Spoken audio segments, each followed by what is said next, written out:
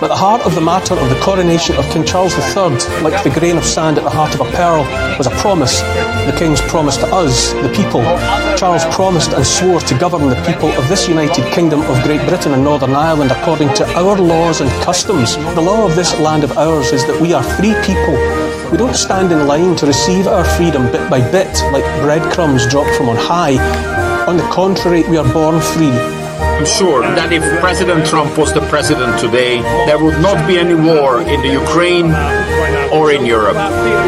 Mr. President, come back, make America great again, bring us peace again.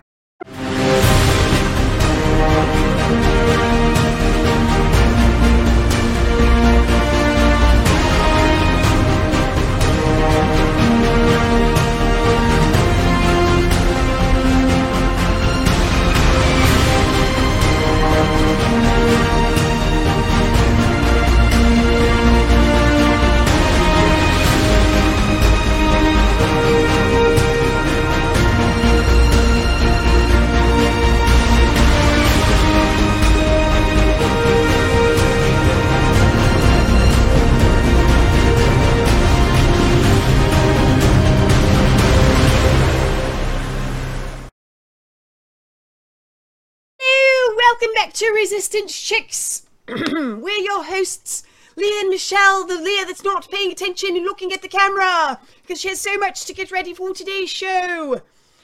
I am very excited about today's show. Now, many of you, or several of you, have an issue with the royal family, and I get that. I think that you are going to enjoy today's show because, you know, Patriot Gallery, our mama, has been doing some blogs and making some posts saying, I am Charles. What does she mean by that?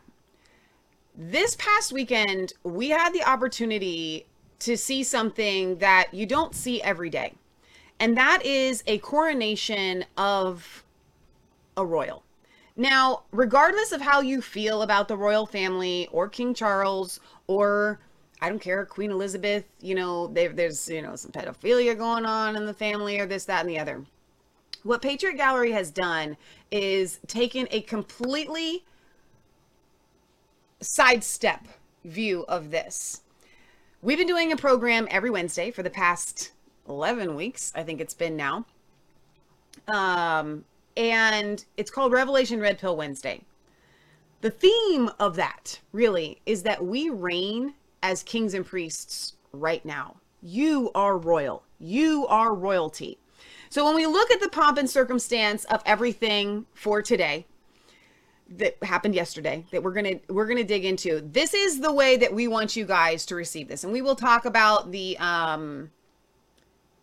history of, you know, the coronation and why it exists. I've got something from one of our very loyal viewers, Britt Baza. You guys know him in the chat. I'm going to read from him. But I want you to take the stance that the reason why we're watching this is it gives us a glimpse into royalty. And that's something that we as Christians, we don't understand. You can say that you're a king and a priest. You can say that you reign as a king, but you really don't know what that means. And so today, that's kind of one of the reasons why we wanted to bring this to you. Not just because we wouldn't be covering it for world news, because we would, but because of the blogs that Patriot Gallery has been doing this week. It really sets the stage for what it means to be a king. And the royalty, God is the king. There is no king but Jesus, and he is King of Kings. Who's that? When we say that scripture, we think King of Kings, like King Charles. That's not what he means. King of Kings. That's us. He's the king of these kings and priests that he has made. So I want to read this from Barry, or I'll have Leah read it. Go ahead. Here. No, you get bored when somebody else reads. No, I don't. Yes, no, you do. I do not. Yes, you do. No. Yes, she does. All right. Hi, Leah and Michelle. I've just read Leah's latest post, is probably Patriot Galleries, on Facebook about the coronation of King Charles III. Now, forgive me that I keep saying I forget to keep saying the third. It's just going to be King Charles, man. You're lucky that you're getting the king. So forgive me. I tried to put it in a couple of spots in today's show, but it's just King Charles, man.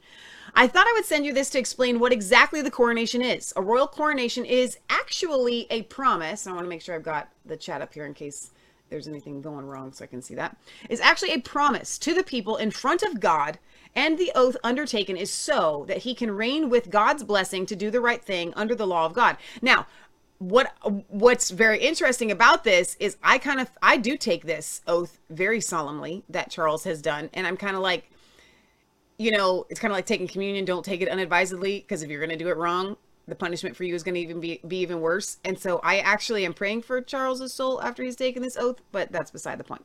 This particular coronation of a British monarch is steeped in both religious oath and 956 years of the history of and birth of a nation, that nation being England. In 1066, William the Conqueror invaded England from France. In the ensuing war, he killed King Harold at the Battle of Hastings. William the Conqueror then took over these islands over the period of his life, hence why we have the world's largest number of castles in Britain, in the British Isles. They were all built by William the Conqueror, but that's when our history as the nation of England came about, hence the coronation dating back to 1066. In 1215, the barons, who were the funeral lords installed by William the Conqueror, forced the then King John to sign over some of his power as king, thus curbing his rights to absolute power of rule over the barons, who were the funeral lords over the serfs and peasants, working people of England.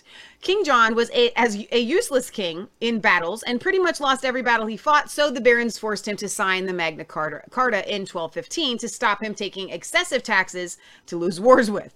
This is the first part of the English written constitutional documentation, effectively giving rights to the people. Jump forward a few hundred years, and then we have King Henry VIII, who fell out with Rome and got excommunicated from the Catholic religion, so made his own Christian-based religion, which now rivals the Catholic religion for size. Even the USA has the Protestant religion as its largest Christian religion.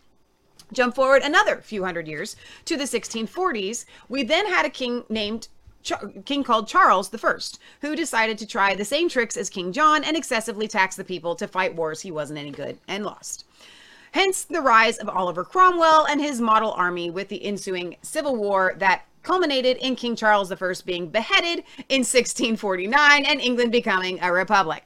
After a few years of being a republic, the parliamentarians, who were a provisional government, became dictators, so Cromwell marched on Parliament with the army and seized power of this nation, of which he ran as Lord Protector until his death in 1658.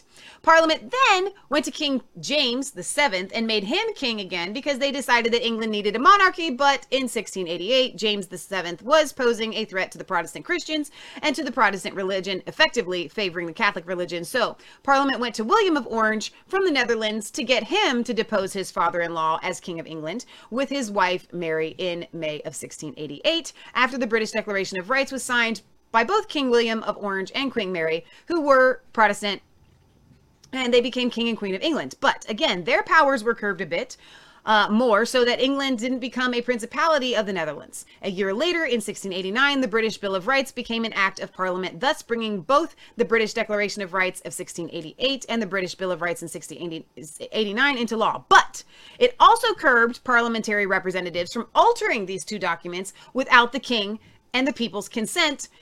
Thus, these two Bill of Rights still stand in common law, which can't be touched by Parliament, hence why the UK has to retain a constitutional monarchy as our system of government. Now, what I'm going to keep reading here, but what you're getting at is the king is supposed to represent the people, okay, and protect the people from the government. Do you understand how this is supposed to work? Now, whether it actually works that way or not, that's what it's supposed to be. But entwined in all the political law as the coronation ceremony held as every monarch takes the reins of the British monarchy, in which the king undertakes to rule over the realm and to look out for the British people's religious beliefs and legal well-being before the eyes of God and in front of the people of the UK, its realms, territories, and the Commonwealth and nations around the world. This is why we have this ceremony, to effectively reinforce our freedoms and faith. So effectively, a coronation isn't about a massive display of wealth or whether the royals are a waste of outdated, out of touch elites. They are effectively the guardians of a nation's entire freedom, identity, history, and religious beliefs dating back 956 years. That is a really good way to put that. Well said. So well said, Barry. And you don't have to wear your hat. My hat is falling Mine's off. fitting just fine, so I'll keep mine on. If you would bring up Mom's blog here, part 3, I understand that it's going to take us a minute as Americans to see God in this coronation. Now, do I mean that God is in coronating King Charles? No. I mean that the ceremony itself has a lot of overturns to the Bible. Overtones to the Bible. And my mom put together a really cool blog. We have an uncle and a great-great-uncle, our great-great-uncle, and his name was Charles. And my mom got this word from God to take on his name, I am Charles. And this was a while ago. And she looked it up, and Charles means freeman. And so when she put this blog together, this was a word from God, and she didn't know that King Charles was going to be crowned this week. And so she put together this blog, and if you go to this part of it, she explains the different parts of this ceremony and how can it reflect us as Christians. It's down there pretty good. The coronet follows the form laid down by King Charles II in 1677 by having just one arch. He wore many different crowns, I guess, during the ceremony. One arch rather than the traditional 2 arches or 4 half arches of the British monarch's crowns to show the Prince of Wales is inferior to the monarch but outranks the other royal princes and dukes. Though based on this traditional design, the coronet was a futurist look that was popular in the 1960s. In the center of the arch, and I think this must have been what he wore before because he's king now and he wears this, big one. I don't know. It looks like the one he had on. Oh, is it? Yeah, it looks very similar. The Prince of Wales, but then they must put a different one on him because he put on that one. It looks like that with the velvet. This has velvet in it. No, he put on a different one that looks like that. When they crowned him. Orbiting the mond of the 13 square diamonds set in the platinum arranged as the constellation of Scorpio, the Prince of Wales star design within the 24-karat texture gold base is a purple velvet cap lined with ermine. Around the base are 4 crosses and 4 abstracts fleur-de-lis in 22-karat gold. I will help you. I don't know what's wrong with my ear thing. Hang on. Sparsely decorated with diamonds and emeralds. The diamonds on the base are intended to represent, this is interesting, the 7 deadly sins and the 7 gifts of the Holy Spirit. Wow. In total, the coronet has 95 diamonds and 12 emeralds, white and green being the national colors of Wales. The heavy and priest-like, so when you see the robes put on, and you can scroll down, these are priest-like golden robes that King Charles would wear, and he did wear during his coronation. During the service, the king put on a layer upon layer of glittering vestments. It's very interesting. So he gets anointed with oil from Jerusalem. They do not live stream this because they put oil on his chest too. Oh, wow. So they put oil on his chest, on his head, and on his hands. And it's supposed to represent Christianity. Could you imagine if the president had to go through this? Yeah. This is a very Christian ceremony. And everybody's like, America's too Christian. Well, I'd love for us to anoint our presidents with the oil from Jerusalem. And he puts on a first layer of a sleeveless, just a first layer of a sleeveless shirt. And it's very similar to what the priest would have worn. It keeps your body oils away from to remind you guys as we're going through this, because I get the disdain for the royal family, and I even get the disdain for the monarchy in and of itself. But I think that there's stuff that's missing that you're not quite understanding. Like, it just doesn't make sense. We don't believe in the divine right of king and all of that. Like, John Locke didn't either. But there is something to this. The imagery of what we're looking at here, this incredibly Christian ceremony, that, again, to remind you, we are kings and priests, and we don't ever get to see anything that is remotely related to royalty. Yeah. We just don't. And so this, I think we should take this as the best example for us to go, wait, what is royalty What really? is it that I am a What king is of? it How that is I am a king? I am a king. Yeah. I am Charles. That's the word that Patriot Gallery got. I am Charles. Queen crowned in a ceremony dating back almost 1,000 years. It was quite the celebration that rain did not dampen. Our own Jonathan Lee was among those to brave the London weather to experience the moment on a day to remember. If King Charles ordered rain for his reign, he thoroughly got it. Here on the King's Road in London, the people certainly have come together. This is one of the spiritual homes of British culture, famous for the 60s, the 70s, the Beatles, and of course, kings themselves. They've gathered together and they're thoroughly enjoying it, wet or not.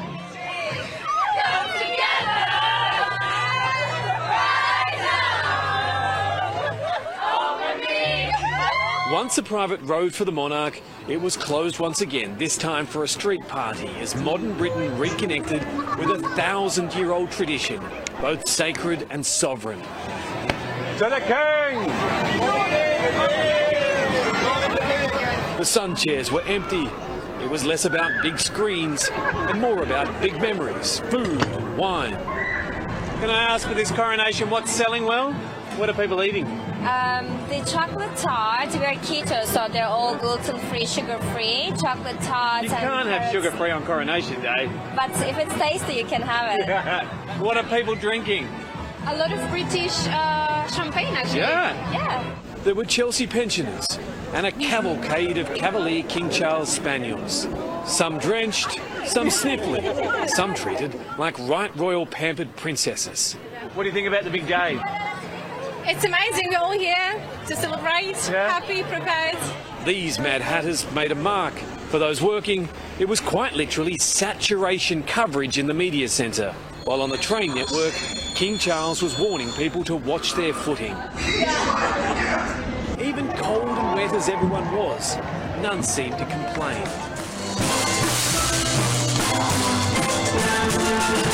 For centuries, Britons have battled over who truly held the power. Was it the king or his parliament?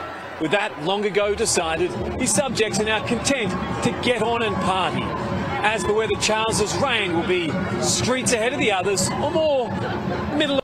So I get the celebration of it all, and I'm not going to begrudge the celebration of it. Today, but a little bit of it feels a little bit sacrilegious. Some of it. I don't know. It's your nation. You're allowed to celebrate it. And I want you guys to understand something for our American viewers. American democracy, whatever you want to call it, our constitutional republic, our founding fathers got the ideas that they got from Great Britain. The Britons were constantly trying to enact self-rule. Yeah. No one had ever had a representative government in history. And over time, between the British common law, the rights for the people, they had trial by jury. They had, so there's a bunch, you guys can put it in the chat, that we took from the British common law, that we took William Blackstone, Sir Edward Coate, these are jurists, these are when they call them jurists, they're judges. And they wrote laws that were very fair. I wouldn't say they wrote laws. They wrote commentary on law that were very fair. So with your trial by jury, William Penn was brought up in a trial by jury for worshiping God, and in a different way than was allowed. And the judge sitting on that case tried to strong arm the jury into making them guilty. And there's actually a little plaque where it says, here the jury stood against the judge. And that is the essence of Great Britain. They were an empire that grew very big and very strong during a time when every single nation was conquering another nation. Okay. But they learned. They abolished slavery 100 years before America did. They're a country that is steeped in tradition, steeped in having this succession of kings. John Locke was a British citizen who helped William and Mary, who were definitely royals of the people, ascend to the throne. Again, nobody could imagine a government without a monarchy. And so he wrote a treatise against the divine right of kings. And America did not overthrow Great Britain because they were a colony with a monarchy. They threw off the reins of Great Britain because the monarchy was not allowing the same freedom in the colonies or the liberty that was allowed in Great Britain. You see, they had taxation without representation. There was nobody represented from America in Parliament. Okay? And so understanding that monarchies in and of themselves are not necessarily endowed with evil, because we've had them since the beginning of time. Every country is run by a king, right? And we take for granted, because we have very short-sighted view of history, that, oh, everybody should be a constitutional republic. Okay, well, when our founding fathers were trying to form the government, they literally said, what do we do now?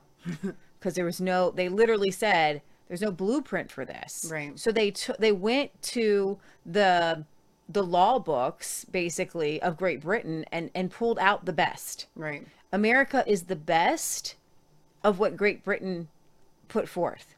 And so I wanted you to listen to Neil Oliver is now, what I think is that as Americans took the best of what was British common law, British rights of the people. And here's the thing, there were many common law rights that the citizens had that would be taken back. Mm-hmm. And that's why, when COVID hit, a lot of people were like appealing to the common law, appealing to this law where you don't have a right to lock people down. You don't have a right under our own laws to force vaccinations. Okay, you don't have a right to do this. Just like in America, you can have rights, you can have liberty that come from God, but if the government tries to take that away, they become a tyrant. Right. Doesn't mean that the liberties aren't still there. And so anyways, I want you guys to listen to Neil Oliver talk about being a freeman, what does it mean for Charles to take this oath, and will he uphold his oath to be a defender of the faith and defender of the rights of the people? We're invited to witness something of profound importance, a promise made, an oath taken. For those who care about the truth, an oath is no small thing. An oath is a solemn appeal to God, asking him to bear witness to a promise. But more revealing by far is how a person making a promise or taking an oath actually behaves, what they do. A person might promise in a court of law to tell the truth, on a battlefield to be steadfast to comrades until death, but the proof of the pudding lies in how the taker of the oath lives their life. It would have been easy to be distracted today by pageantry and pomp, all the music and marching. That's the name of the game on a day like today, razzle-dazzle 'em. But the heart of the matter of the coronation of King Charles III, like the grain of sand at the heart of a pearl, was a promise. The King's promise to us, the people. Charles promised and swore to govern the people of this United Kingdom of Great Britain and Northern Ireland according to our laws and customs. The laws and customs in question are not the endless pages of legislation drafted and enacted by here today and gone tomorrow politicians in Parliament, but the law that is old beyond the reach of memory, which is to say the immutable law of the land, which is the common law that by centuries, if not by millennia, predates any legislation drafted and enacted by any Parliament in Westminster. The law of this land of ours is that we are free people. We don't stand in line to receive our freedom bit by bit, like breadcrumbs dropped from on high. On the contrary, we are born free, and woe should betide any that seeks to compromise that freedom. The intention of the common law is that we govern ourselves with minimal interference from the state, knowing as we do right from wrong. In an ideal world, we tell the state what to do, enabling them as so many administrators. We appoint as our most esteemed servants those we trust to preserve our freedom. Implicit in our employment of them as servants is the understanding that if they fail, we reserve the right to be done with them and find others better suited. If you doubt me, see, for example, the Declaration of Arbroath of 1320, that most defiant assertion of freedom, the spirit of which went around the world and back again. Here in Britain, we're invited to trust that we live in what's called a constitutional monarchy. In our constitutional monarchy, the monarch is our most senior public servant. Each of us is a sovereign individual. Our monarch is also sovereign, the first sovereign among equals, and he is our servant. In 1688, on the accession of King William of Orange, the Parliament of the day had the treasonous temerity to claim that it, the Parliament, was sovereign. Ever since then, some parliamentarians have repeated the lie that Parliament is sovereign. In fact, our Constitution makes plain only the people are sovereign. The Constitution and the natural law that long predates the Constitution puts sovereignty utterly beyond the reach of Parliament for all time. Parliament can no more attain sovereignty than touch the face of God. Before and after 1688, and then the Bill of Rights of 1689, one Parliament after another sought to claim sovereignty over the people. All have lied by so doing. I've said it before and I'll say it again without fear of contradiction, and because it must be repeated until enough people realise the significance. It is only and always the people that are sovereign. Today we watched and listened as King Charles III promised to govern according to the law, which is to say our ancient common law. He thereby promised to defend our sovereignty as individuals and the sovereignty of this Britain. Implicit in his promise before God is that he understands and believes that Britain is sovereign and that he as monarch will keep it so, untroubled by the interference of outsiders great and small. Not to put too fine a point on it, by outsiders great and small, I mean the usual suspects. The WEF, the UN, the WHO and the rest of the international acronym gangs. Those are unelected, unaccountable bodies, all seeking a hand in ruling over this country and all countries. Under the terms of an amended pandemic preparedness treaty, the WHO would award itself jaw-dropping powers. It proposes to empower itself to declare pandemics or states of climate emergency, and then to lock us down and impose whatever other restrictions on our freedom that they see fit. This is what I mean about profound importance. By his coronation oath, King Charles swore to maintain the integrity of Britain and to protect that integrity against any external entity. He promised that we would remain free. So far, so sovereign, but all of this begs a question. Are we a sovereign people or not? Are we still an independent entity with meaningful borders and supported by the commitment of our government to maintain the independence and sovereignty that our monarch swore to defend this afternoon? I ask this question because, considering what's been going on in recent years, a person would be forgiven for doubting that nation-states, in the West at least, are still a thing. Today of all days, Coronation Day, it seems appropriate to think about all this. If we're free people of the sort King Charles just swore to defend according to our law, if there are any nation-states in the West, why did we so recently listen to that Charles, then Prince of Wales and heir to the throne, talk about how we should build back better? In the same days and weeks that the Prince of Wales talked about the need to build back better, so did one Western leader after another. If this is a world of independent sovereign states, how on earth did it come to pass that they all apparently had the same thought, called for the same things at exactly the same time, as though they were in lockstep and reading from the same script? And if there was a script for the leaders of the West, who wrote it? Build back better, a narrow window of opportunity, the Great Reset. How come so many leaders of allegedly sovereign nations spoke the same words at the same time? King Charles, when he was Prince of Wales, stood shoulder to shoulder with those calling for the Great Reset, build back better. He has undoubtedly been an outspoken globalist committed to the notion of centralised control and decision-making. Today, he swore an oath to govern according to the law of this land of Britain, this sovereign nation of Britain. Promises matter. As I've already said, what matters most is not what a person says, what matters more is what a person does. Net zero, digital ID, CBDCs, social credit scores, surveillance societies, 15-minute cities. The policies pursued by all those unelected, unaccountable bodies, all of those are erosions of our freedom. It turns out building back better isn't better at all, not for the likes of you and me. I have no time at all for republicanism, by the way. Elected heads of state, which almost inevitably means ex-politicians. That way lies President Blair, President Johnson, President Starmer. The fundamental problem and threat of politicians as heads of state is that they are creatures of the politics from which they spring, like gargoyles on the walls of a cathedral. In an imperfect world populated by imperfect people, I would make the Hobson's choice of a constitutional monarchy every time. The point of a monarchy, of hereditary peers as well, is that they are, theoretically at least, invested in the long term. Governments come and go with their egos, petty point scoring and manifestos focused always on political expediency, the hope of winning the next election. But for good or ill, the upper house and the monarch are supposed to consider the impact 50 years from now, 100 years from now. Theoretically, they see to the planting of the trees that will provide the necessary shade for our great-grandchildren. Any government will, given the freedom to do so, draft legislation that will enable it to do whatever it wants. Any government will put itself in a position from which it cannot be challenged or removed. There's another question worth considering. Should a government have the power to do what it wants or not? If you think not, then it's worth looking again at what was attempted by that Parliament of 1688, when the most ambitious clique in the land seized the opportunity to put itself above the monarch, and therefore above all of us. Long ago, long before Magna Carta or any other written document, our ancestors understood that individual freedoms were paramount. The constitution that evolved here in Britain, making us a nation of sovereign individuals, reflected that ancient wisdom. Governments can seek to paper over it all they want, to tell us this or that part of the Constitution has been superseded by an Act of Parliament. They can even pretend the Constitution isn't there. They can distract us with marching bands, bunting and flags. But the fact remains, and today of all days it's worth remembering, if not shouting from the rooftops, we are free people. That much is inalienable and undeniable.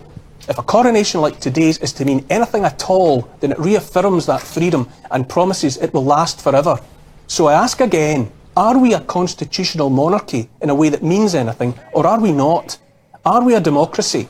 And having the vote every few years is not democracy in any meaningful sense, or are we not? People will tell you we don't have a constitution here in Britain. In the US, people hold up their constitution like Captain America's shield. In the end, you might even say no constitution is required. In the end, it's about right and wrong, truth and lies, and we all know the difference. But our constitution does exist, and it carefully puts ultimate power beyond the reach of government or any other usurper. Our constitution enshrines ultimate power where it belongs, with the people. To anyone who says our constitution was superseded by the act of any government, I ask, do you accept a government can gather unto itself the power to do whatever it likes? If the answer is yes, then I say you accept despotism and tyranny. Here's the thing. I want someone somewhere to respect us enough to tell us the truth about Britain today. Then we'll know where we stand. Do the powers that be truly regard us as free people living in a sovereign nation, or do they not? Today of all days, it's not too much to ask. Wow. You know, I actually loved that. I think Neil Oliver is your modern day John Locke, and you guys need to go back if you're Britain and read John Locke. Oh, wait, sorry, hang on. If you're British. There we go. He put into words, because he is British, okay, or Scottish, I think, actually, but you get the point. He put into words about the monarchy what I could not, because it's not my nation, it's not my monarchy, and I don't even really understand it, but I know that there's something underlying there that is good about the monarchy. I'm not saying as a whole, and I'm certainly not talking about that specific royal family. There's something godly about, there's something Christian about it. And what I loved that he said is, he's like, listen, governments, there's no futuristic, perfect. No, there's no outlook on a government. Okay, they're not really looking into the future. You can talk about Build Back Better, but he says in theory, whether that applies to this royal family or not, but in theory, behind a monarchy is a vision of the future. Because what do we think of when we look at the monarchy? Well, we started with Queen Elizabeth. Well, we're automatically thinking of Charles, then we're thinking of William, and then we're thinking of the cute little boy that we're going to play here in a little bit. We're thinking about this futuristic line. And so they do actually have a vested interest in having their nation go the way of goodness, because their generations and their integrity and their character is on the line. Now, I as I was listening to Neil, and we're going to play some of the coronation and the pomp and this and all of that in a second here, but I literally felt the Lord speaking to me as I was listening to Neil. And you guys know, because we've been involved in our politics here in the United States over the past couple of years, and you've heard us say it 1,000 times, that seats are demonically or heavenly held. Okay? And it doesn't matter who sits in a seat. If that seat is satanically held, you could be the best person in the world, but you will become corrupted. So can I say this? I think that there is something there that people in the past have claimed that seat for Jesus. And I knew, as I got goosebump in my ear, I knew as I was going to say that there were going to be some of you that are watching that are going to be like, no, you're wrong. That's not a word from God. But the very fact that I didn't even say it out loud and Leah got it too, guys, don't shoot the messenger. What I think, if you can look back, and we're going to play a little bit of this, I believe Charles is an evil person. Yes. And I believe that seat being godly held restrains his evil. Oh, come on. And she said it. He is evil. I'm telling y'all something. You watch. That oath that he took just bound him. I believe that with every fiber of my being. Now, I don't know what that's going to look like.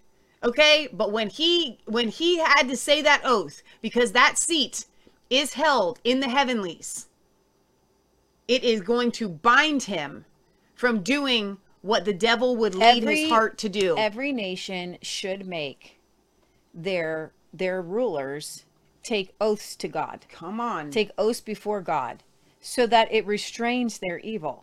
It doesn't mean that it makes them good. It means it restrains their evil. But let me tell you something though. Sorry. When you sit in a seat that's demonically held, it does make you evil. It does. But when you sit in a seat that's heavenly held, it does not make you heavenly. No, it just restrains you. Listen, this is the oath she's talking about. I'm telling y'all something. Somebody says he has much work to do if he is serious before God about this oath. Will you, to your power, cause law and justice in mercy to be executed in all your judgments? I will.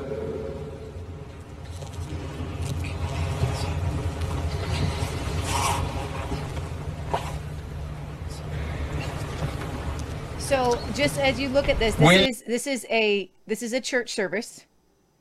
This lady here, it's kind of, there's a meme going around. She held that sword up there for an hour. Somebody said, is there a training for this? Like it's hard to hold they said that it's hard to hold your cell phone in that position for 2 minutes, much less a giant sword. Okay, so you're seeing an anointing, you're seeing crosses, you're seeing priests. Doesn't mean that this is God. I'm just telling you that somebody somewhere was trying to get to God. Along the line. And that's why there is a line of God. Just look for God in this. Will you, to the utmost of your power, maintain the laws of God and the true profession of the gospel? Will you, to the true profession of the gospel? I would like every single president to have to say that. Will you maintain the laws of God and the true profession of the gospel? He has to say this here. He has to make this oath. Most of your power, maintain in the United Kingdom the Protestant Reformed religion established by law. Will you maintain and preserve inviolably the settlement of the Church of England and the doctrine, worship, discipline and government thereof, as by law established in England? And will you preserve unto the bishops and clergy of England and to the churches there committed to their charge all such rights and privileges as by law do or shall appertain to them or any of them? All this I promise to do. The things which I have herebefore promised, I will perform and keep. So help me God. Okay. Now he's got to do it. Now here's the thing. I actually want to play a clip here from Colin and Robinson. Okay, hang on, let me give you back. And he is talking about the that's where I want. Where am I? Calvin Robinson is talking about what's happening to the conservatives, and he is saying the Conservative Party is being destroyed from within because there are liberals within the Conservative Party. Now, a godly government where the leader swears allegiance to God and the gospel is a good thing. But you can have liberals or evil people within it that do not enact those things. And you have to be able to differentiate between the two. And I'm going to play this to kind of give you a visual. But do we believe in the party, or do we believe in conservative principles? And if the party no longer believes in conservative principles, perhaps it does have to die so that it can rise again from the ashes with those principles. I think we've heard Nick's talk was very good, fantastic, but the left aren't necessarily the enemy. I think the enemy is within at the moment. I think the enemy is the liberals within the Conservative Party who seem to think...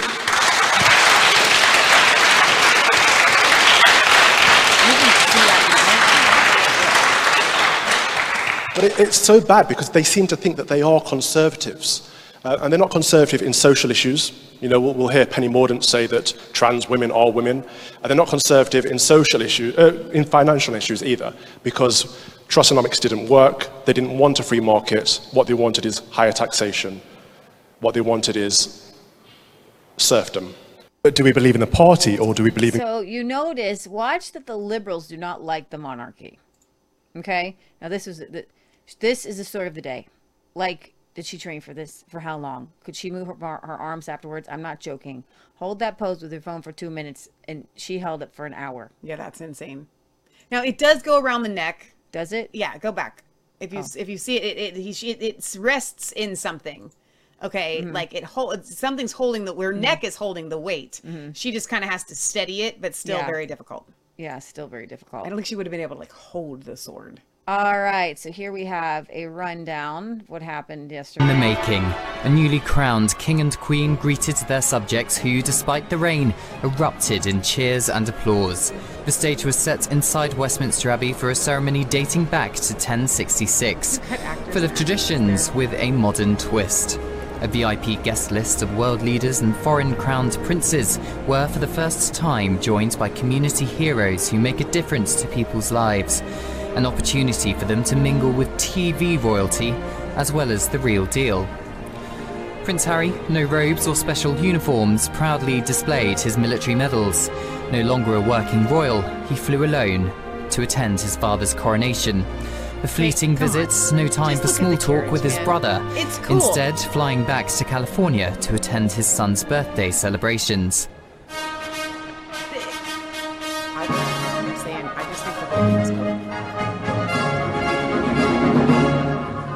Hallelujah! Christ is risen. Led by the Archbishop of Canterbury, the ceremony was full of tradition, religion, and service was at its heart. Whether they be thrones or dominions. Rishi Sunak, a practicing Hindu, gave a reading from the Bible as Prime Minister of the United Kingdom. Will you solemnly promise and swear? His Majesty was presented to the people and swore an oath to them. I solemnly promise so to do.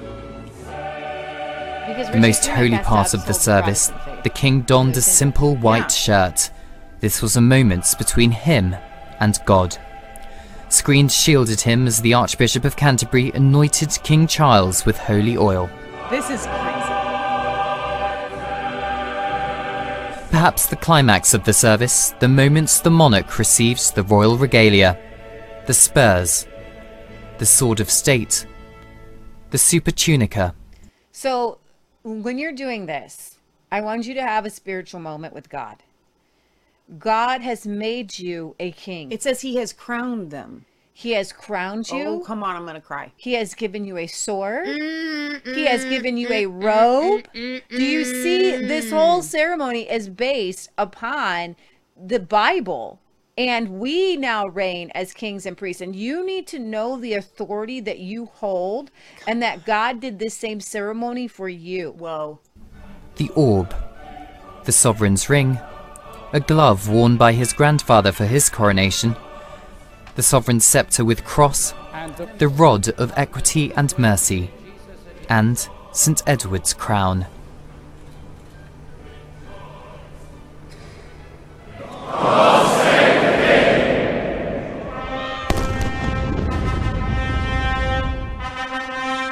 Pledge my loyalty to you. The Prince of Wales, heir to the throne, pledged his allegiance to the king with a kiss on his father's cheek.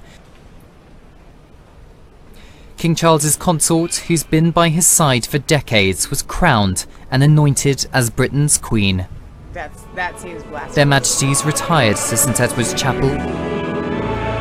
King Charles and Queen Camilla wore robes of estate to leave the abbey. Look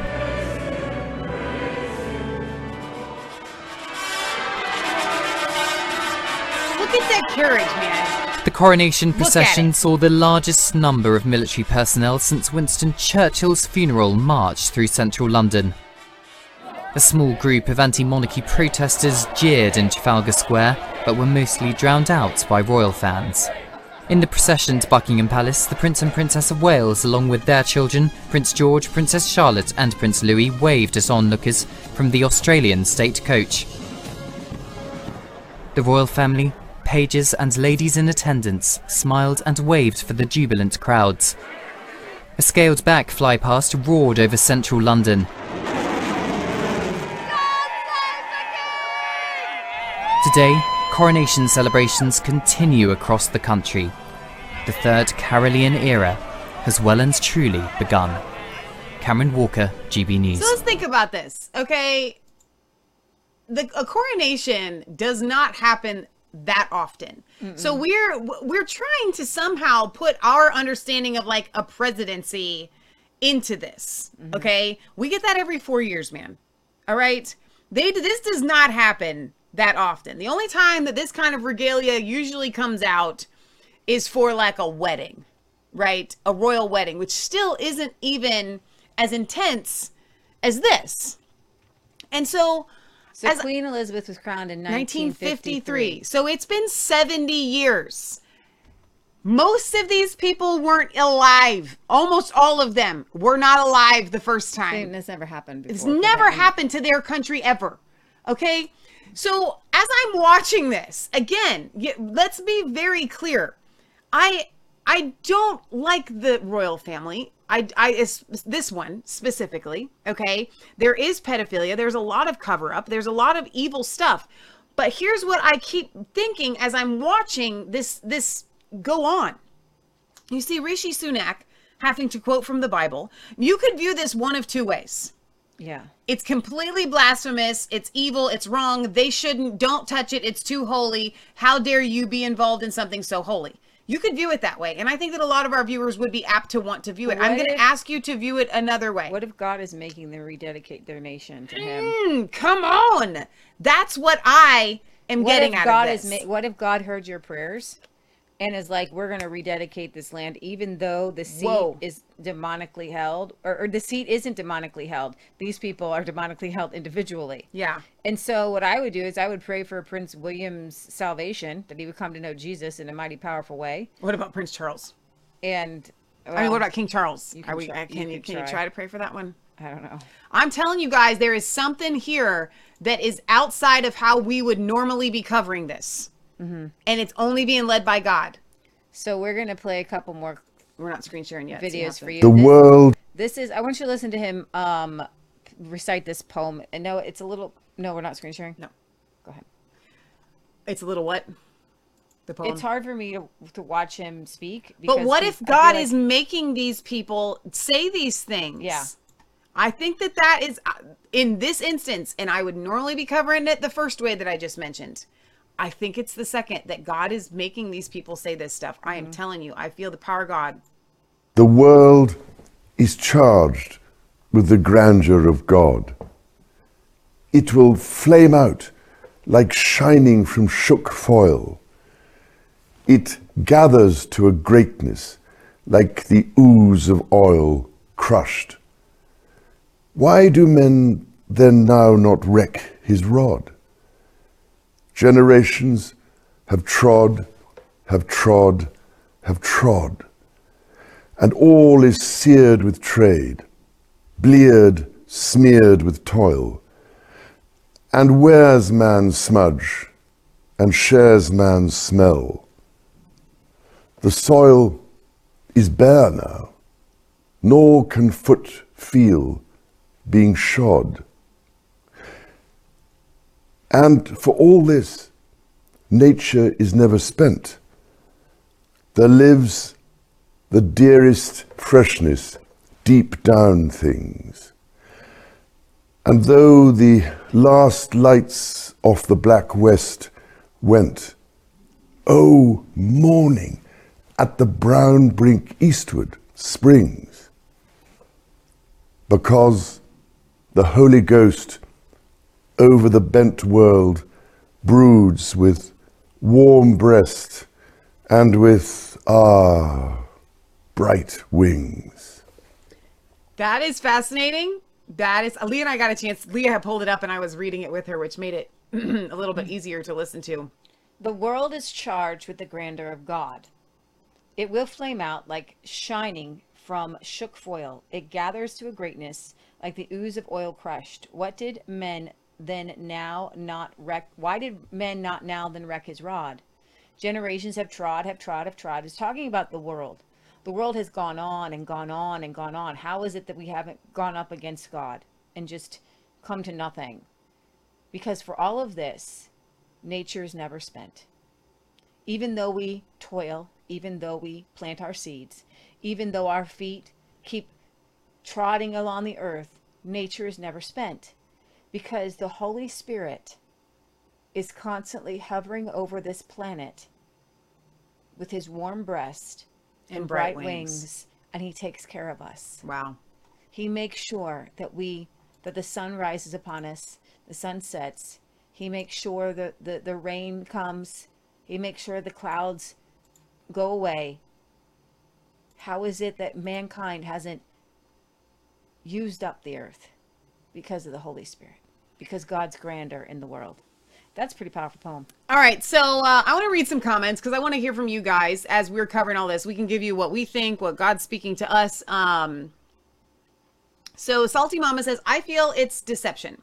Jesus died. We never are worshiping men or our images. So Satan's people celebrate worshiping men, king and queens. Like Jesus overturning the temple, we are the church through the power of the Holy Spirit. If only they were worshiping Jesus instead of their king. So I get what you're saying. And I know that there is an idolatry in the monarchy.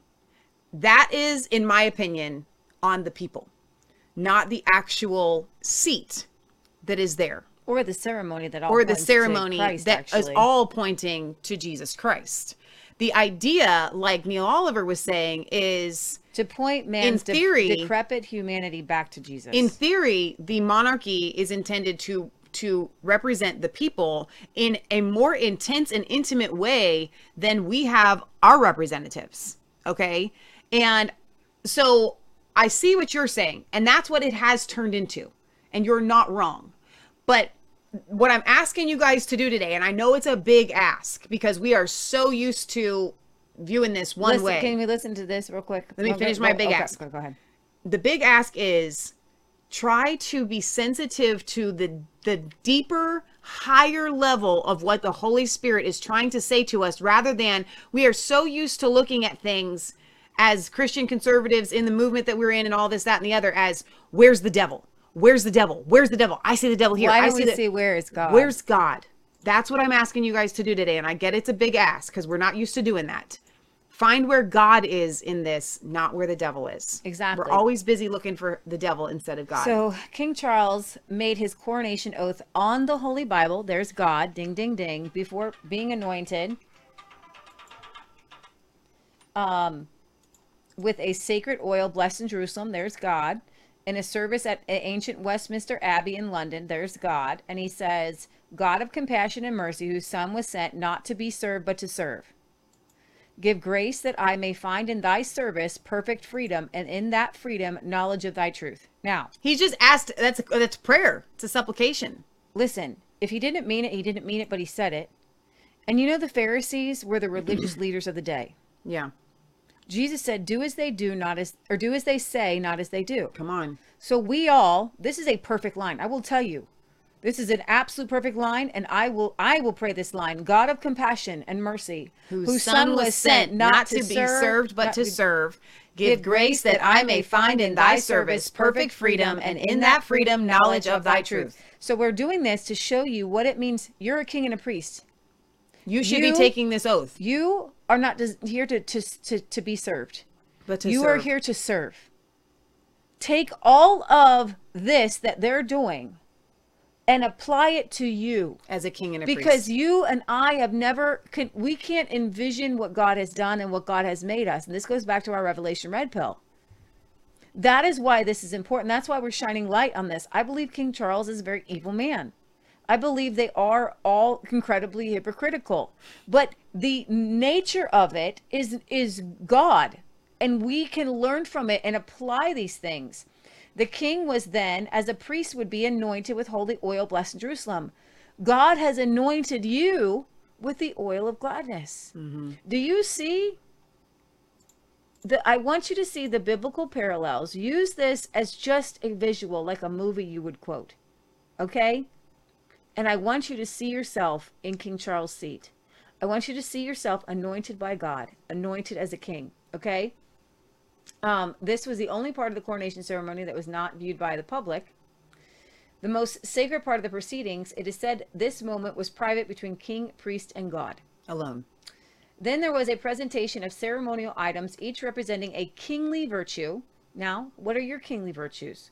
Making allegory of the responsibilities of the monarch. You have a responsibility, not to live for yourself, but to live for others. The sword presented to the king, for instance, came with the words, "We have the sword of the Spirit." Now I want everybody to say this with me. "With this sword do justice." You don't have to say it out loud, but you get it. "Stop the growth of iniquity. Protect the holy church of God," and you don't have to mean the English church. You can mean, and I mean the larger church, the big church, all of us, "and all people of goodwill. Help and defend widows and orphans. Restore the things that are gone to decay. Maintain the things that are restored. Punish and reform what is amiss, and confirm what is in good order. Come on. That doing these things you may be glorious in all virtue, and so faithfully serve our Lord Jesus Christ in this life, that you may reign forever with him in this life which is to come. Amen." Now, I am not going to comment on King Charles' salvation, but I will comment on your salvation. And you need to be doing these things with the sword of the Spirit. The king was then crowned with symbolic height of the day, cross-shaped in plan and topped with a cross surmounting an orb. The crown is an ancient symbol of a Christian world. The Bible says that he has crowned us with the crowns, and when we get to heaven, we will take our crown off. We reign here as kings and priests, but when we get to heaven, we take our crown off and we put it at his feet, because he's King of Kings. The ceremonies of the coronation, a Christian service celebrating the new king after a decade of interval having passed from the death of the old, and symbolizing the unity of the church and the crown. I don't think it's decade. Descent. Descent. Sorry. I don't know what that means. Descent. I don't know why they're Sorry. using that there, but it's a weird word. The descent interval. I think it just means a decent interval. Right. Okay. There you go. Took place in the historic Westminster Abbey. Approaching 1,000 years old, the church has hosted every coronation since 1066. And the service featured several elements of remarkable antiquity. A lesson was read from a 6th century Bible. Wow. From somewhere in the 500s. So the king sat upon the coronation chair, which dates back to the year 1300. It's thought to be the oldest still used piece of furniture in the United Kingdom.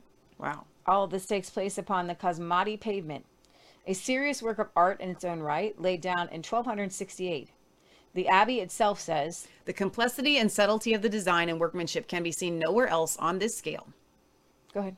"In normal times, the floor cannot be walked upon by guests to the church at all, except on special tours where no shoes, only socks may be worn." Well, it's pretty old. This exceptional historic artifact wasn't even seen at all in the previous 2 coronations, as it was covered with a carpet for protection. Wow. Wow, I'd like to see that. So, okay. And then he's got these, this was, what was it? Not Justice and Mercy, but King Charles stands after being crowned during the coronation. But the rods that he's holding there were something that was biblical too, but I already forgot it. King Charles rods. Yep. So it's interesting, you know, all of the Christianity in this. I don't think that you can have the Christianity in this without it coming forth. Like, I don't think you can speak the name of God like this without welcoming the Holy Spirit. Britt Baza probably has already said it in the chat, what it is. So I want to get to some of the fun things, Leah, that you had. Mm-hmm. Yeah. to this. So let me see what Britt Boz is over here on D Live blowing up the chat. So because he's our resident UK guy, let me read some comments here. Let's see. This oath is why the Brits in the something of the British constitutional documentations voted to leave the EU, but we were dubbed thick and racist. Joining the EU as a political power effectively usurped the English law and the Constitution. Michelle, Scotland is part of Great Britain. I know that it is when I was talking about Neil Oliver, but I don't want to, I'm just saying, like, be more specific. So yes, he is also British. Michelle, the oath that Charles took was actually based in Christian law and religion, but Charles has tried to include every religion which actually fights the Christian religion. These swords are ancient swords, so are actually very heavy. These tools of monarchy date back to Charles II, some 400 years. The thing with the UK MPs is that they have tried to say we don't have a written constitution because it's not one document. Then they try to say that we have an unwritten constitution, but we don't. We have thousands of documents which are our written constitution, but MPs actually tell the people lies on this and try to ignore these written constitutional documentations to make laws on the statute book. But they have to be very careful not to directly break the British Bill of Rights of 1689. If they do, then our treason laws can still have the MPs beheaded as written into the British Bill of Rights. The carriage dates back to the 1700s when it was actually built, the one that looks like the Cinderella carriage, which was absolutely beautiful. It's built out of wood and has pure gold leaf gilded onto it. I wondered about that. The gold state carriage is only used for coronations. That means it's been sitting there for 70 years unused. I feel like you should roll that puppy out every once in a while. I'm just saying. Or the monarch's death. The monarch's oath is lifelong, meaning that only on death of the reigning monarch is this coronation oath taken by the new monarch. This whole ceremony is based in the chosen monarch to take his or her oath. They are truly chosen by God to reign is their belief, which is how this whole nation is based. The King Charles also made an oath on the Stone of Destiny, which is steeped in history dating back before Christianity, but the Stone of Destiny is on loan from Scotland, but it was utilized by the Christian religion for continuity of Christianity. The Stone of Destiny was under the old throne in the center of Westminster Abbey. Check out the Stone of Destiny that sits under the oldest throne in the nation. Brubaker says, did the Queen get to wear the king's hat, or did she have a female version of the crown? I think it's the same crown. Let's see. The rods Charles is holding are the tools of monarchy. I know, but we just heard in the thing what they were. It was something like I'll justice. tell you. Okay, Leah's got it. Up. All right, so there's the comments from our UK. So if I just brought up this article, if you want to bring it up. Right there. So so you've got the scepter with the cross, okay, which was created for King Charles II 1661 coronation, represents the sovereign's temporal power and is associated with good governance. It has been seen at every coronation since 1661.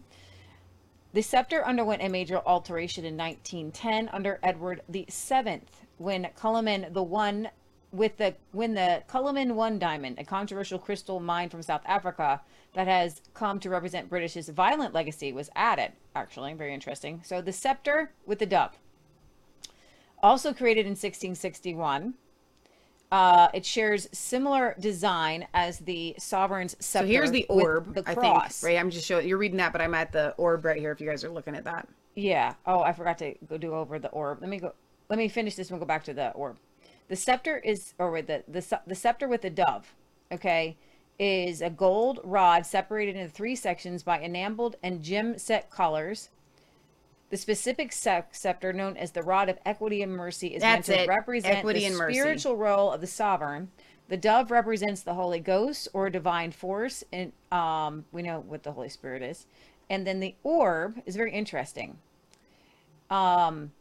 It is meant to represent the world, and with a cross on top is meant to symbolize the Christian world, while the 3 sections divided by bejeweled bands symbolize the 3 known continents during the medieval era. So this picture is of the orb on Queen Elizabeth's coffin with her crown there. Yeah, so there you have that. Okay, so let's go on to some of the funny stuff. You've got this little guy,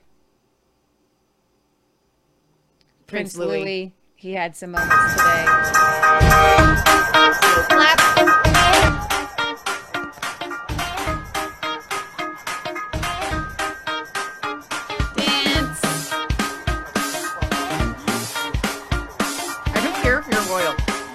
crowd loves this.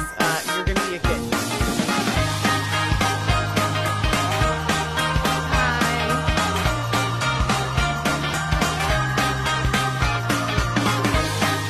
So Kate decided not to wear a tiara, but a wreath of flowers. But it's kind of a tiara. Yeah. It's their metal. Yeah. They're metal flowers. Yeah. So that's a tiara. Mm-hmm. In my humble opinion. So this policeman in the puddle, one of these guys, he kept one of these royal guards here kept splashing the policeman next to him with the puddle because he had to do this stomp every time, and watching the face of the other policeman trying to keep a straight face.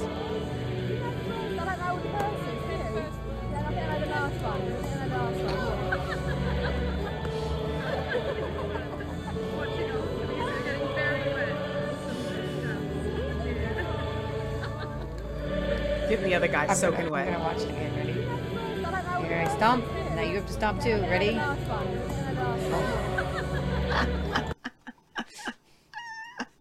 That is really funny. All right. Do you have anything else? From the fun stuff.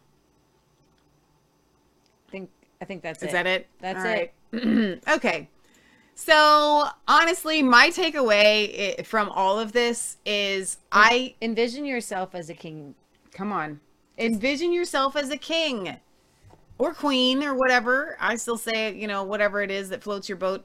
And we need to recognize that we are designed by God as kings and priests to not bear our sword in justice, to not bear our responsibilities,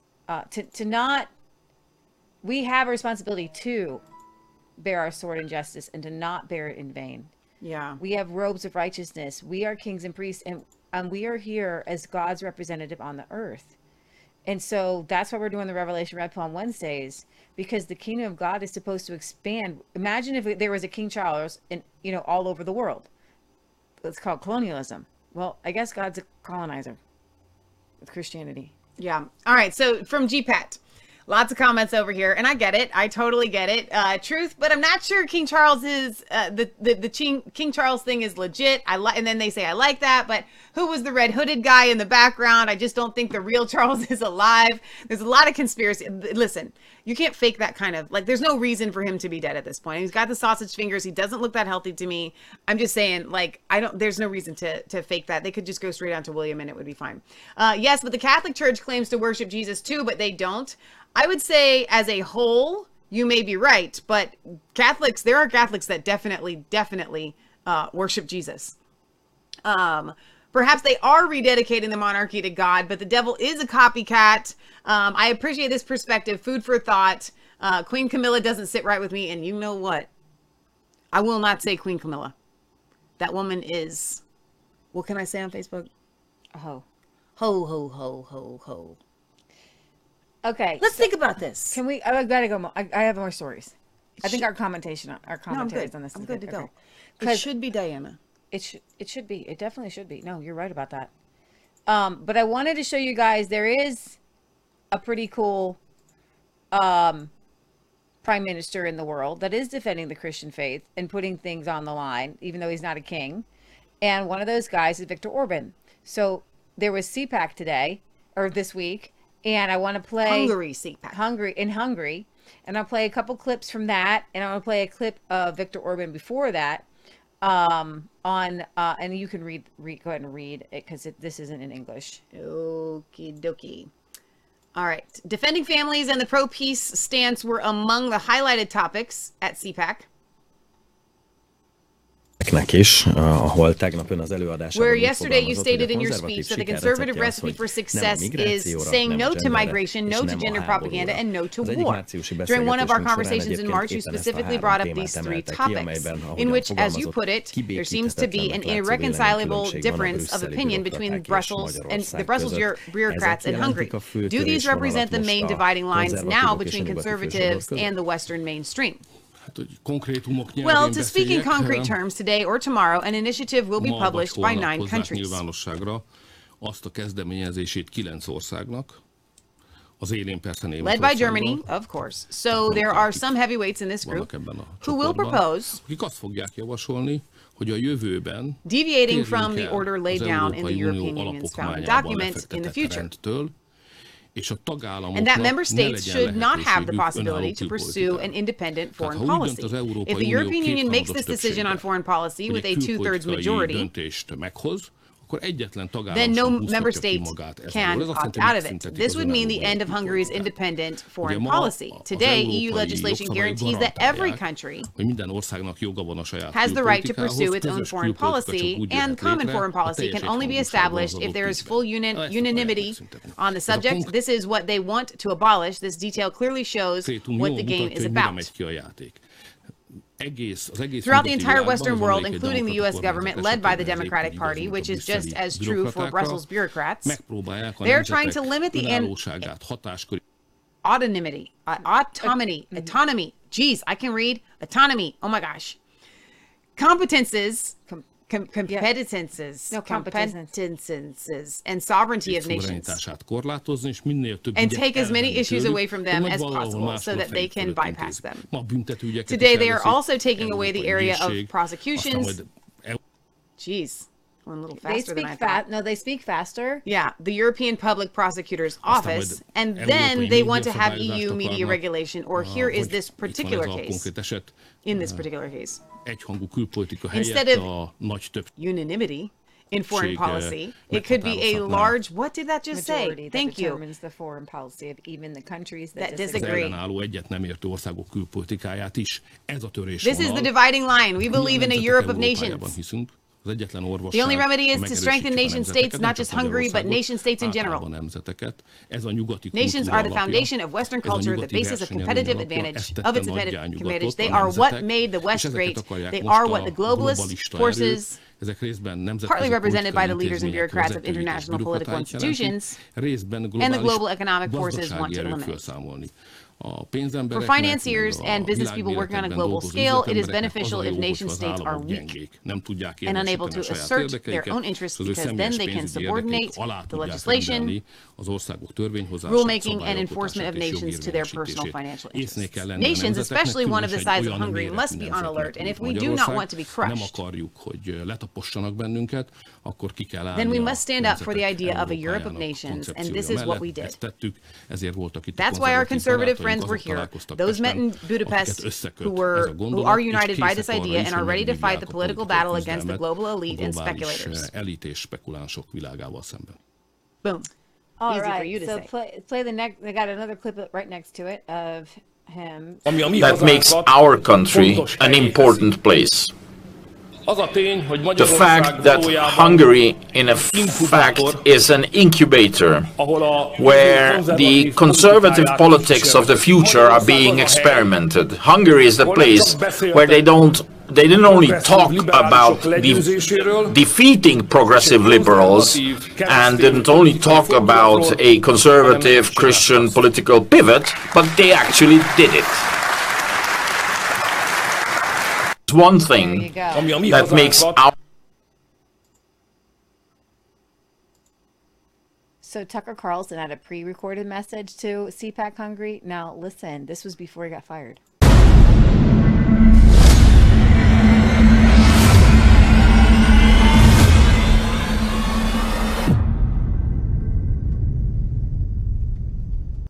Greetings to CPAC Hungary and to all you Americans in the audience. You are very brave.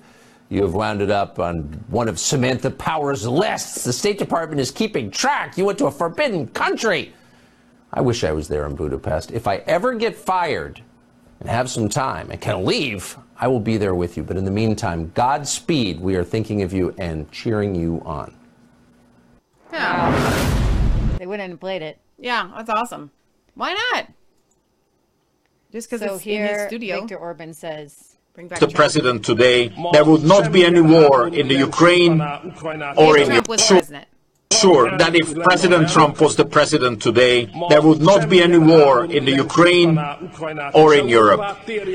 Mr. President, come back, make America great again, bring us peace again.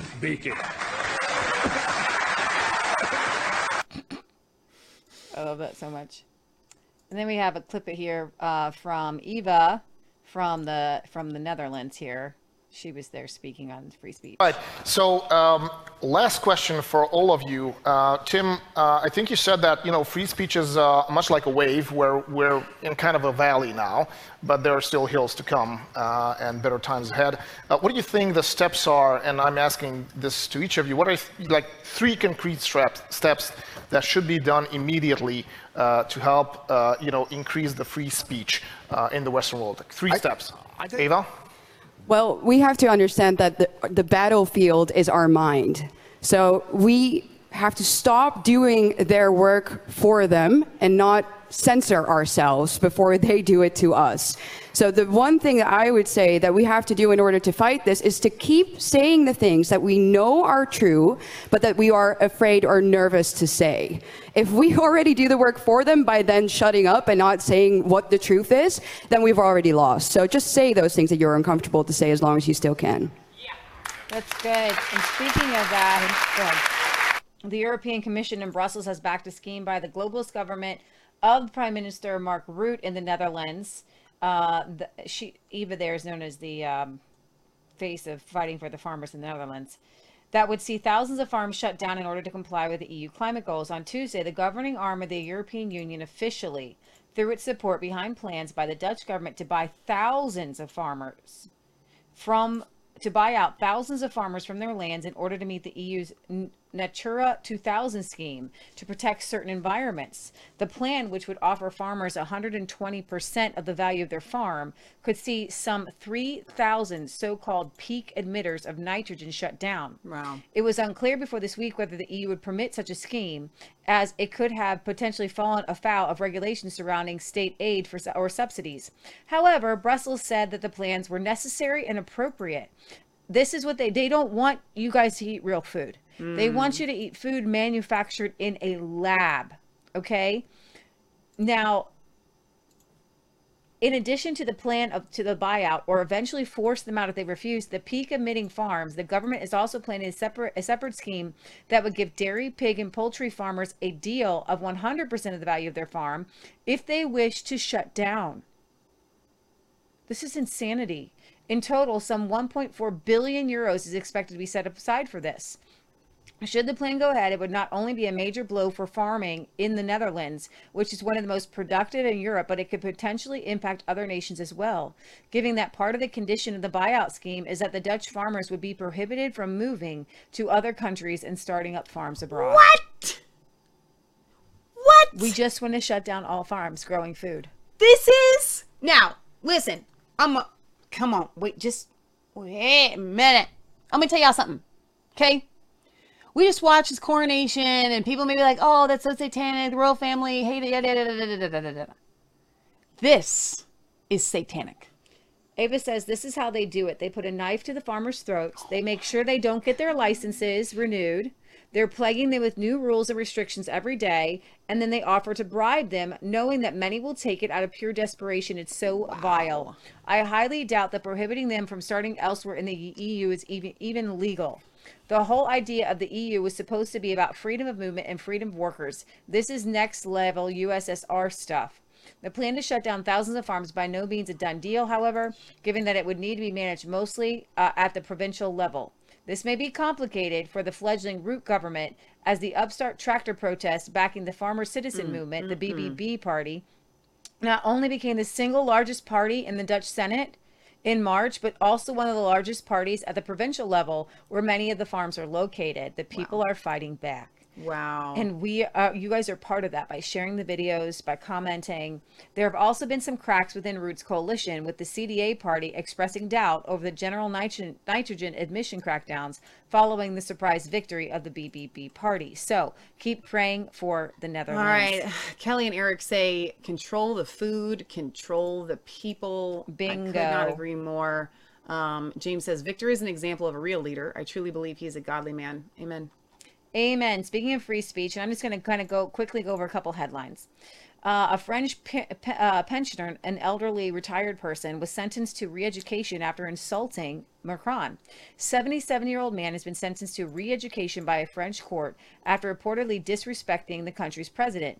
The unnamed elder was convicted by the court of showing contempt for President Macron. Unlike many other Western nations, it is an offense in France to show contempt for public officials, with those who fall afoul of the law and facing the possibility of spending up to 1 year criticize public behind officials bars and $15,000. Yeah, he says Macron will piss you off. The banner reportedly read, possibly a reference to a vow made by the president himself last year when the president vowed to piss off unvaccinated members. That means just to tick off. We'll make you angry. That's so stupid. And he got sentenced to re-education camp for that. We're gonna tick you off. We're gonna make you mad. Wow.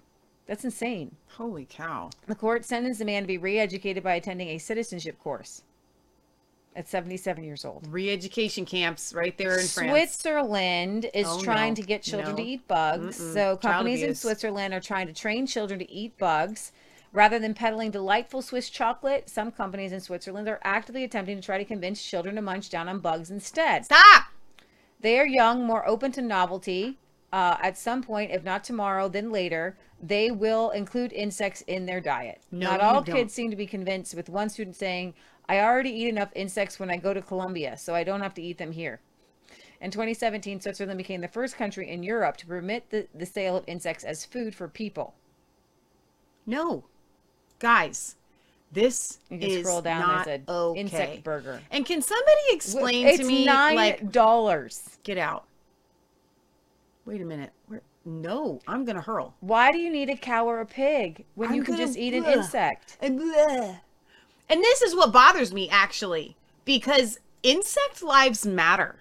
Okay? So you have a problem with eating the beef cow because it harms the cow or whatever. Well, guess what? That little mealworm is important. Just as important as a cow.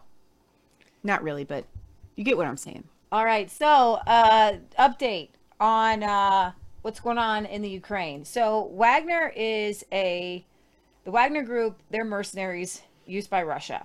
He goes online all the time and airs his grievances with Putin and how things are going. I don't know if this is a military strategy or whatever. He as in Zelensky. No. The chief of the Wagner group. Chief of the Wagner group. Okay. Yeah. So the chief of the Wagner group says Moscow must agree. Moscow has agreed to more arms after threats to quit. So he goes on Telegram and he says thousands of our guys are dying because they're not giving us enough ammo. We're going to pull out of Bakhmut. And he says it on Telegram. This is is there any art? Who knew we fought war over Telegram? Exactly 1 week ago. Wagner chief Yevgeny Prigozhin. How about just stick with Yevgeny? You got that. First threatened that he and his men would withdraw from the strategic city of Bakhmut, where Russia appears close to victory, as it does have 90% of the city, if the Russian Ministry of Defense didn't supply all the arms needed. So I'm appealing to Sergei Shoigu with respect to issue ammunition immediately. Now, if this is refused, I deem it necessary to inform the commander-in-chief about the existing problems and make a decision regarding the feasibility of continuing to station units in the settlements of Bakhmut. So, he set a withdrawal date of May 10th, and Russia has, we are promised to be given ammunition and weapons as much as we need to continue further actions. Listen, to me it sounds incredibly reasonable. We're getting slaughtered here. If you don't give us any ammo, we leave in. So it's actually, I think it's helpful for us all to watch these things unfold. Yeah. Here is the Wagner's Prigozhin. He lost it. Is this Yevgeny? Mm-hmm. Okay. Это Hang on, wait. I gotta read this. I'm gonna try and read it as best I can. Blank. These are somebody's blanking fathers and somebody's sons. And those scum who are not giving us munitions, blank, will be in hell. Their organs blanking eaten. Derogatory term for homosexuals. We are short on munitions, 70%. He's calling out to people, where are the blanking munitions? You know what? This sounds reasonable. I feel like that's the most reasonable, unreasonable statement I've ever heard. This is hilarious. Right? This is hilarious. Putting videos out there. Oh my God. And he's not wrong, though. These are somebody's fathers, somebody's sons, somebody's brothers. But what is really happening? I don't know. Yeah. There's a situation near the Zaporizhzhia nuclear plant that has gone from bad to worse, as entire residential districts in the vicinity of the facility are being evacuated by Russian authorities. This includes at least 18 settlements of the Zaporizhzhia region. The BBC has cited a Ukrainian official, as saying this has sparked a mad panic. Also, given the UN's nuclear watchdog is warning that a severe nuclear accident could occur, hours-long waits and traffic jams have been reported. You can scroll down and see a video of that. So this is a huge traffic line from temporarily Russian-occupied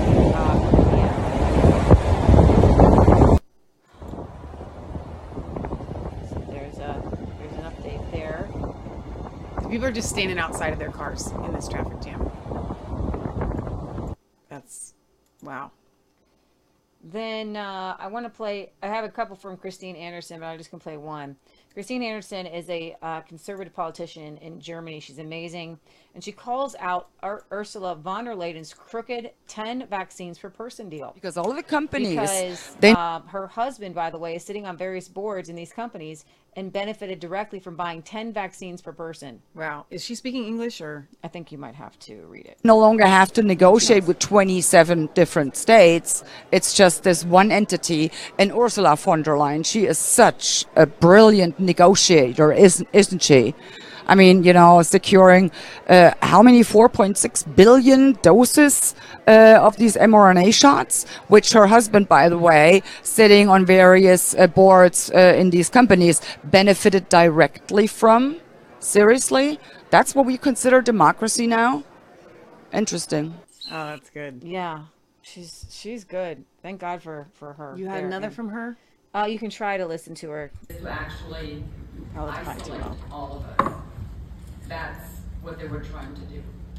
And my favorite unscrupulous WEF puppet is probably Justin Trudeau, and he pointed, they're just a small fringe minority having unacceptable views at that. It's a no-go. Well, I will have you know, I'm a proud member of that small fringe minority.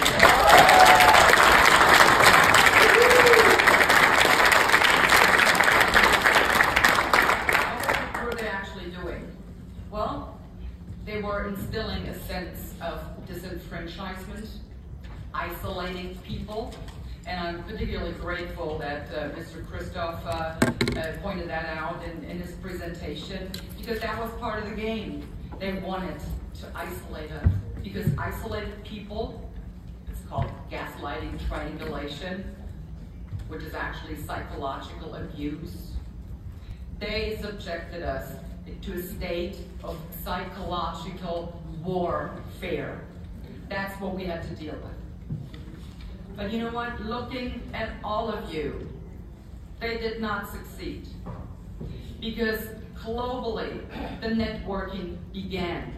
And I'm so grateful and I feel so blessed to see so many people that I have had the pleasure to meet personally in these past 2 years.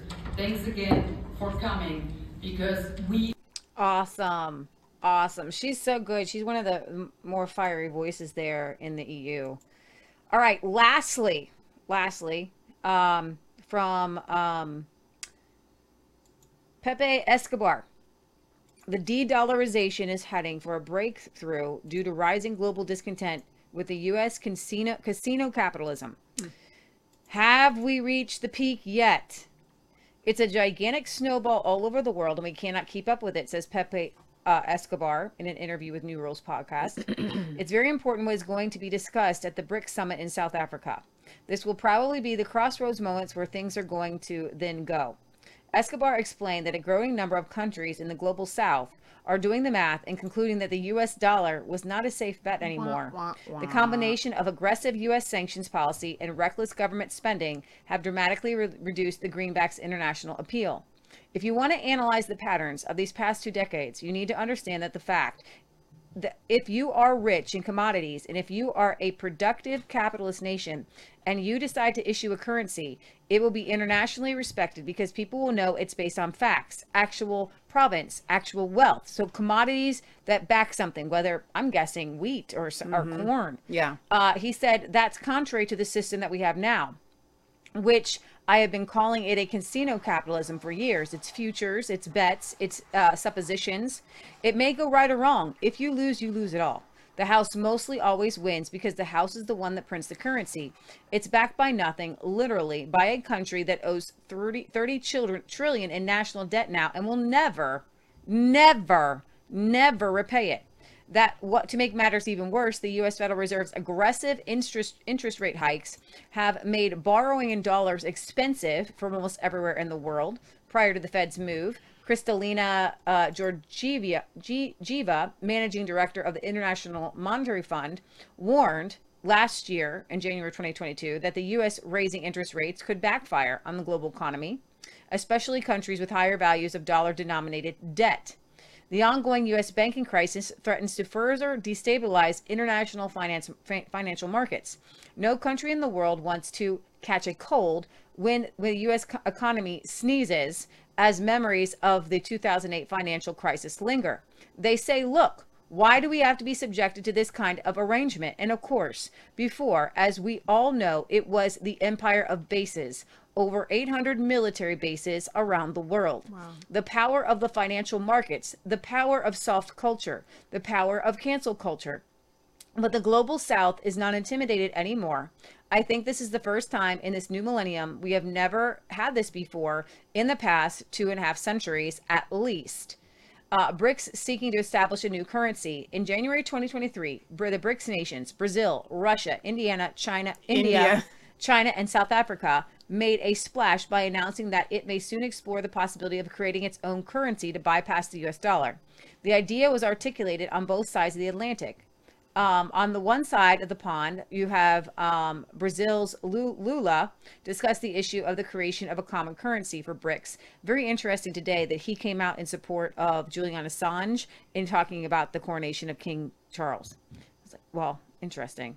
Why can't an institution like the BRICS Bank have a currency to finance trade relationships between all these nations? According to Escobar, the formation and development of 3 organizations, namely the BRICS, the Shanghai Cooperation Organization, and the Eurasian Economic Union, predetermined the end of the greenback-centered world order. BRICS members are now discussing designing an alternative currency. Why is de-dollarization getting steam? It's been discussed for decades. We can discuss that. But why is it gaining steam now? Escobar believes that nothing short of a breakthrough it says, I'm going to go back.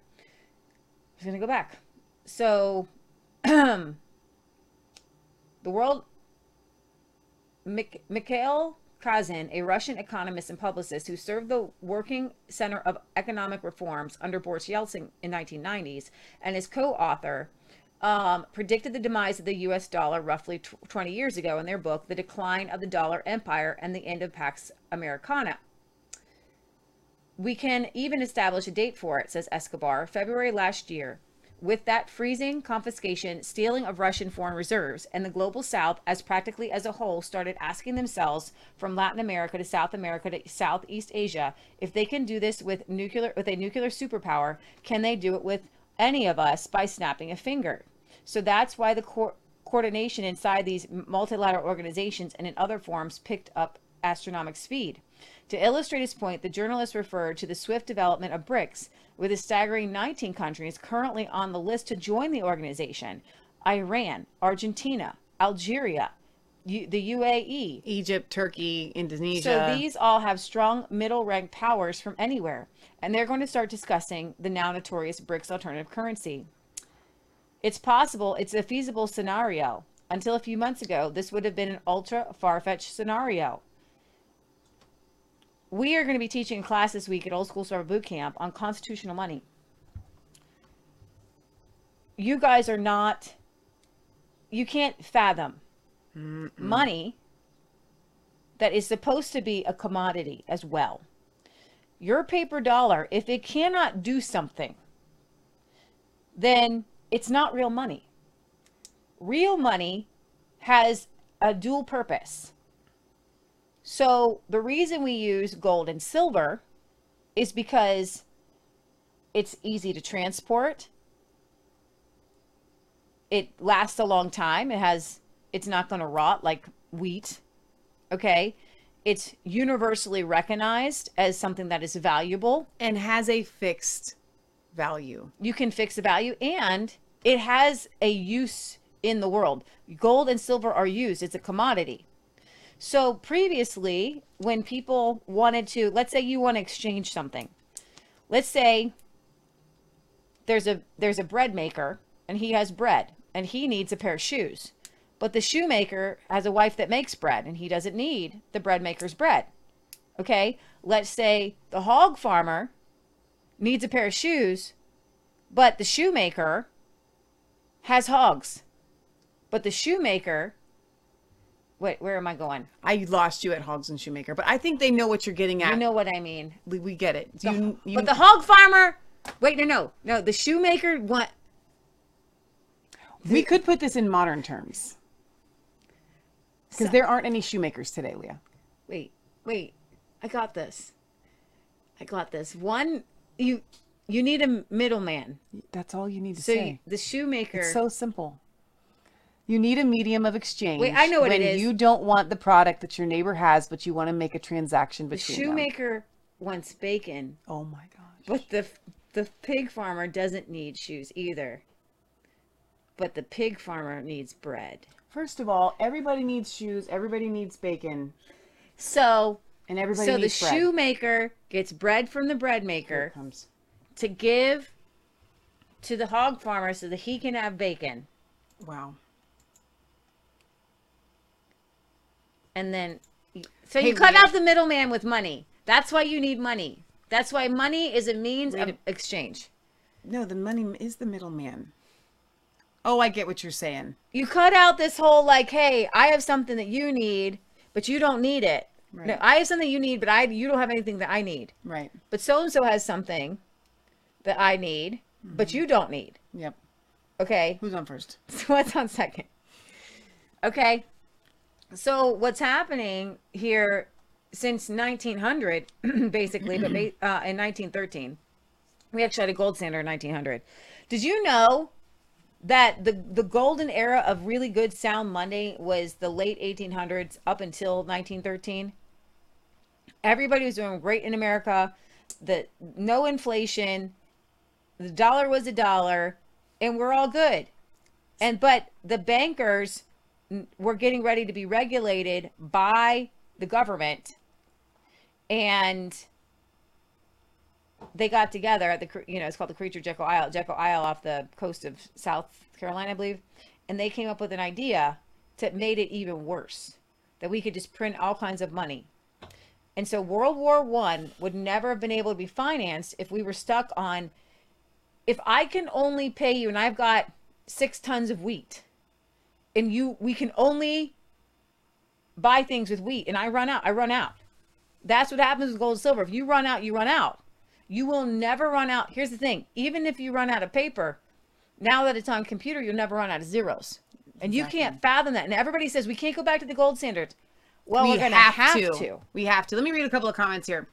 Johanna says, I've worked at a shoe factory, LOL. It was back in the early 2000s, LOL. It was a tiny factory, too. There's a conversation going on over on DLive about... Stefan says, in the Bible, it says you shouldn't eat bugs. Brubaker says, where shouldn't you eat bugs? Ken says, the Bible actually states we may eat certain insects, but not all. Mizzo says, shoes want to eat, and the farmer wants shoes. Britt Baza says, Michelle, the oldest form of financial agreement is the old barter system where people swap items, but gold and silver will buy items not required at that particular time. That's what Leah was getting at here, but she was also saying that you would go around in circles if you didn't have gold and silver. Deuteronomy 14, Eric and Kelly says, clean and unclean animals. Mizzo says, what are you staring at each other for? They have food in Egypt. Go get us something to eat before we starve. Leviticus 11.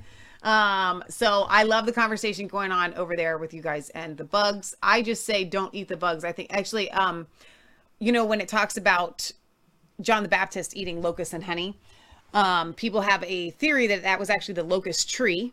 There was a locust tree that was it produced carob powder there. And he would not have eaten locusts because it was a plague. No, and it would have been unclean. I know, but some people have come out and said that he could have. So it goes back and forth. I know, it does. So that's what I'm saying. It's all a conversation there. Mark Pierce off to Georgia. All right, we'll have fun there. All right, bugs my butt, says James. Let's see. I think that's it. What's happening in the Netherlands is just plain evil and a move towards having more control over the people. Macron is nothing but a little dictator. Good comments over there. All right, you guys, we're going to sign off. And we're actually going to say sayonara, Japanese. We have for some a things while. You guys to look forward to. So Friday, this is going to be a great week. We have LW, Liberty Warrior Nation, is going to fill in on our Saturday 6 o'clock show. There's not going to be an after. Our Friday 6 o'clock show on Brighteon.tv. There won't be an after show because we'll be at Old School Survival Boot Camp, but we'll probably be doing videos that'll be uploaded. So check out the Rumble channel. Patriot Galley will be on top of that. And check that out. So, but if you still want to join us at Old School Survival Boot Camp, you can. oldschoolsurvivalbootcamp.com. Use promo code RChicks15. There's still time to come. We want to see you guys there. There won't be a Sunday show because we will be gone. Yes. But if you watch our Brighteon Christian show at 5 p.m. on Sundays, we're going to have a guest. TV. Tom Marchesani. He's going to do an American Heritage series episode for us, so we're very excited. We've got some special guests for you guys. This is the kind of first time we've had some fill-in hosts, and I think it's going to shake things up and give you guys a different face to look at. And on Wednesday night, even though we won't be gone, we will be preparing heavily and packing for 4 days away camping and these classes. So Wednesday night for Revelation Red Pill is a go. It is on. It's going to happen. Serge DeRosa and Corey Gray and Jason Heidinger are going to take you guys through finishing Matthew 25 and Matthew 26. Is going to be a phenomenal show. It will be live streamed. They are really excited. To Resistance Chicks Rumble. And it'll be everywhere where we normally do it because I'm going to live stream it right here from the basement. Our faces just won't be here. They're going to do a phenomenal job. So we have 3 guest hosts happening this week, which we are really, really excited about. We've never done that before. And you guys can let us know what you think, and maybe we'll do it a little bit more often. Mark Pierce says, no, Jekyll Island off of Georgia. Georgia, thank you. Sorry. Mark. Thank you, Mark. You're awesome. I thought maybe you're off to Georgia. I was like, oh, cool. That sounds fun. Okay. Remember, it's not just a conspiracy theory. If it's actually the truth, we love you. God loves you. God bless. And also, last but not least, I told you guys on Friday, sign up for Frank Social. Go and subscribe or do some sort of sponsor thing on our channel there on Resistance Chicks on Frank Social to show Mike Lindell that their program that the head of Frank Social is trying to launch here, Renee, she asked me personally to ask you guys personally to do a $5 a month sponsorship of Resistance Chicks because Mike doesn't think it's going to be anything, that people won't want to use that instead of PayPal. I'm like, of course they're going to want to, because 10% of what you donate there, so instead of it being $5, it'll be $4.50 goes to us, and 50 cents goes to Mike Lindell's Legal Offense Fund, which is really cool. It's way better than PayPal. Viewer, send us a globe. All around the world. So that we were supposed to open it on air, and we missed opening it on air, but it's a way better globe than we had a little one. I don't know what happened to it that he sent. And that's from Economic Democracy there. So now when we are confused, which happens frequently here on Resistance Chicks, about where something is in the world, we can just reach over, right? Grab the globe, and we got it. We're good to go, which is what this whole show is about. Also, last but not least, when we're talking about the dollar. Really sit like this, I just feel like I want to turn up. Like yeah, it definitely sits that way, Leah. It's that's really annoying. That's God put it's in the Bible I know, about but God when you're putting the earth on its axis. When I'm looking at it, it's hard. I know, but it is what it is. Okay. All right. Anyway, when we talk about the dollar losing its value, as Leah was speaking, I'm just like, everything in me was just like, guys, please. ITM. Call ITM 1-866-950-7776. Get out of your IRA, get out of your 401k, get out of your savings in dollar bills, get out of your retirement, and get into gold and silver or anything that's tangible. If you don't hold it, You don't own it. Give them a call. It's a free strategy call. Just call, talk to them, say Resistance Chick sent me. I've got this going on. When Can we you get help back me? to gold and silver, you'll be on top and ready to roll. That's right. All right. We love you guys. God loves you. God bless. And we will see you when we see you. I don't know when that's going to be. We'll see you. We'll see you. But you guys check out the website. Check out Rumble. But guys, go on the Rumble app. Get notifications. Hopefully, when we do videos live on Facebook, then then Mom will upload them maybe live. What Patriot Gallery will do, and I know she'll do this. She will make one page for Old School Survival Boot Camp, and as we do videos and send them to her, she will upload them to that specific page on resistancechicks.com. So all the updates. Michael says, I have an appointment with ITM on Monday. Oh, come on and get it. She's got a bad back. She does. She just likes to be held. She loves to be held, but it's hard. It hurts to be held. Sometimes love hurts, doesn't it? You little sweet pumpkin. That's awesome. I would love to see how that turns out. Let me know. Yeah, tell us how it turns out. All right, we love you guys, and we'll see you next time. Not sure when that's going to be, but for sure, tune in, because show our guest host some love. Help them out in the chat. They'll be there monitoring and watching, and let them know that even though Lee and I aren't there, and don't like them better than us, but you might. We'll see. All right, you guys. We'll see you next time. Take care. God bless.